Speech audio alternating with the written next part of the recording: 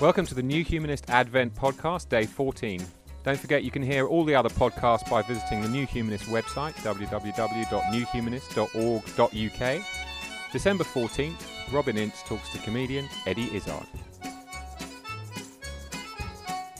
I'm just backstage with Eddie Izzard, the comedian, and we were just talking about different, initially, smelly astronomers from the 16th and 17th century who never had sex and wasted a lot of their time on ridiculous ideas. And so, I don't know if it's going to be a smelly astronomer or not. Who would you like to have a Christmas-style day in celebration? Well, you told me that Newton, Isaac Newton, was smelly, and I can understand that. I think people who are very clever. Like it's actually interesting. People who are invited to the party, very pretty people are invited to the party, and so they never develop social skills. So when their looks kind of dip off, which is like 40, 42, they just dip down. And when the genes go, hey, I can't keep this up. You're eating spoons and stuff. And then they have to develop social skills, and they haven't had that 20 years that most of humanity have developing social skills. And hey, how are you? Here's a joke. And so very intelligent people will be like that. Instead of being very, very pretty, they're very, very intelligent. So they're always invited to the intelligent party, which aren't such good parties, I don't think. And there isn't shagging going on, and there is no bathing, which I didn't know this, but I could perceive it because I know that fashion, hyper-intelligent scientists and fashion do not mix. It's not, especially because I'm a straight transvestite, and I know that the fashion sense is something I had to really work at. So there's a whole boy gene thing goes on where you're not naturally getting the whole look and the colors and things working together. If you've got that and you're a straight male, or no, actually it doesn't have to be straight, just someone who has that genetic thing, because I know a number of gay men are not into shopping either. So if you're that and you're a scientist, you could just say, well, I'm going to wear whatever's around when I get up.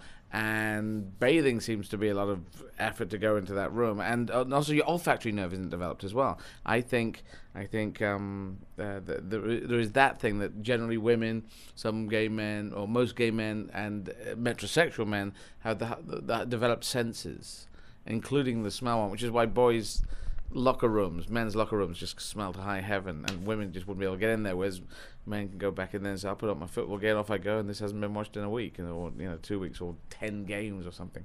So Isaac Newton, interesting, because I heard that he put a bodkin, which apparently is like a knitting needle, behind the back of his eye. Did you hear this? You know, I don't know.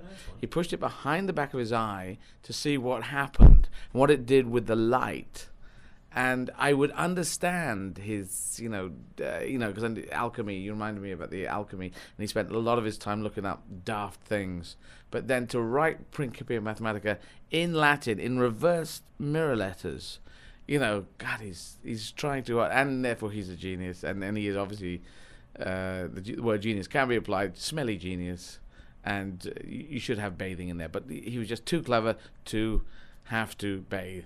But he might not have deliberately done the thing backwards, because it might have been because he had a knitting needle stuck in the back of his eye. That may have changed the whole way that he was focusing, etc. So it could have been an accident. That what we see is one of the elements of genius in his coding of the piece. Well, it could be, but he only did it in one eye, apparently. Well, I don't know whether he did both eyes, but then he'd have to actually push it behind his eye, screw his eyes up so much that everything is in reverse letters. Maybe that's true. It wouldn't be overtly wrong. You just keep walking, opening the wrong side of the door. Actually, I don't know. If you suddenly saw it in a mirror-sided view of everything, what would that do? It would put wouldn't it put the handles on the doors in the wrong place? Yes. I think. Right, yeah, or does it flip it up? No, it would flip it over. Every time when you reach to the right, when you reach to the left, your hand will go to the right, so it would be confusing. But he interests me. Boyle's law interests me because I can't remember what it is, but it's something to do with. I quite like the volume equals mass times the speed times the mass divided by the volume. If you put it in a bag, plus cosmological constants, I find very interesting, which is Einstein and his major fuck up, which now may be true apparently, and he proved that planets can hide behind suns, or that you can see them because the light bends, and the curvature, the curved thing, and I think that goes into Stephen Hawking. The curvature of space, that is the only thing that makes sense. And I don't know who has come up with this theory, because I keep coming up with stupid theories of my own, and obviously there's very clever people in science who are doing this, and I come up with my stupid, in my head things. But the only thing to explain the universe is the curves. Everything is curved. If you notice, in space, all the planets are curvy. They all go in orbits which are curvy.